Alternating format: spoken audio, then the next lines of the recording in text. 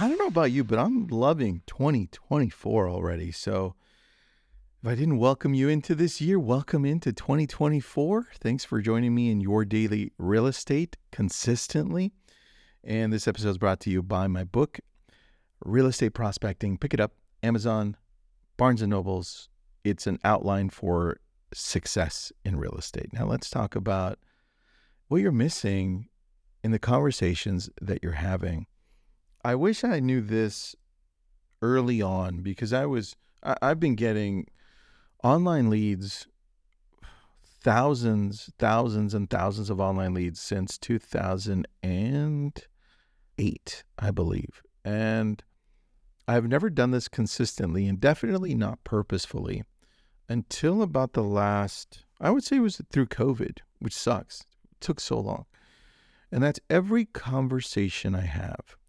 Not only am I purposeful on deciding what the conversation is going to be, depending on who I'm talking to. So we segment our conversations saying, hey, this hour I'm just going to call my past clients, or this hour I'm just going to call online leads that came through yesterday, or last visited, or expired for sub-owner, whatever.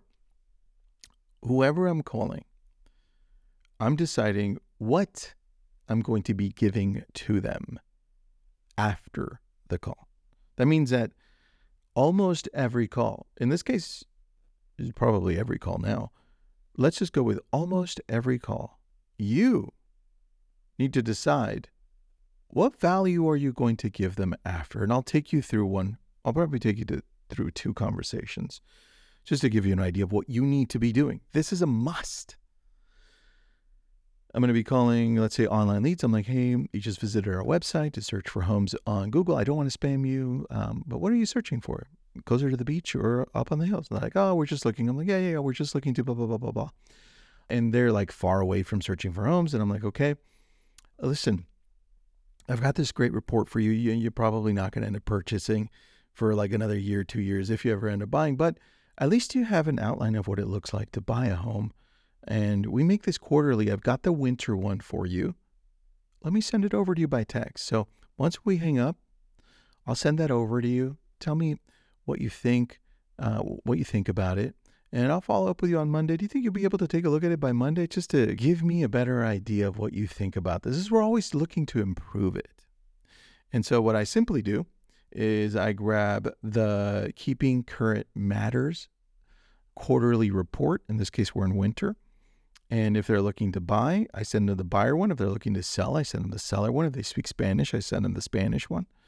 And I then follow up with them after. And I say, hey, and most of the time they haven't taken a look at it, but hey, listen, we talked on Friday, or I text them. I'm like, hey, we talked on Friday, and you just wanted to see what you thought of the report.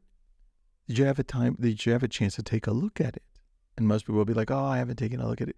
And no problem. Like most of the people that I send it to don't have a chance to take a look at it immediately. But do you think you'll be able to take a look at this week? I just want to make it better. Take a look at it and let me know. So now you're doing two things. One, you're providing value, right? They know, like, oh, damn, this person actually cares about what they're giving out and it looks good.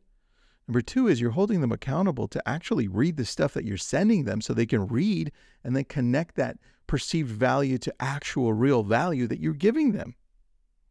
We love doing that. And then when we're following up a third time, they're like, yeah, I got it. So whether or not you want to use that as a follow-up depends on your way of doing business. Some people think it's a little too aggressive. And if you do, at least you send them something the first time, right? That's for online leads, for past clients. I typically look at an article. I'm always reading different articles, Wall Street Journal, Redfin, Fortune Magazine, NAR, different places. And I always have a great one for the week. And my goal is when I'm reaching out to my past clients, there's fear. And I'm talking to them and they're like, yeah, you know what, Tristan, no, we're not going to do anything right now. Or thanks for reaching out, man. Hope all is well. Listen, I'll be like, hey, John, I read a great article about real estate. It'll give you a good idea of what's actually happening right now. So this way, if you've got some time to dive into it, You could just probably read the first two paragraphs just to give you a glimpse of what our world is like right now. Take a look at it, man. I'll text it over to you once we're done. Boom, done. Now, subliminally, they're connecting real estate updates, real estate information to me, always giving them value. And if I want to follow up, if that is your way of following up, maybe 2, 3, 4 days later, be like, hey, John, what'd you think of that article? It could all be by text. Hey, John, what'd you think of the article? This is the one thing you haven't been doing that you need to do for every single person that you talk to.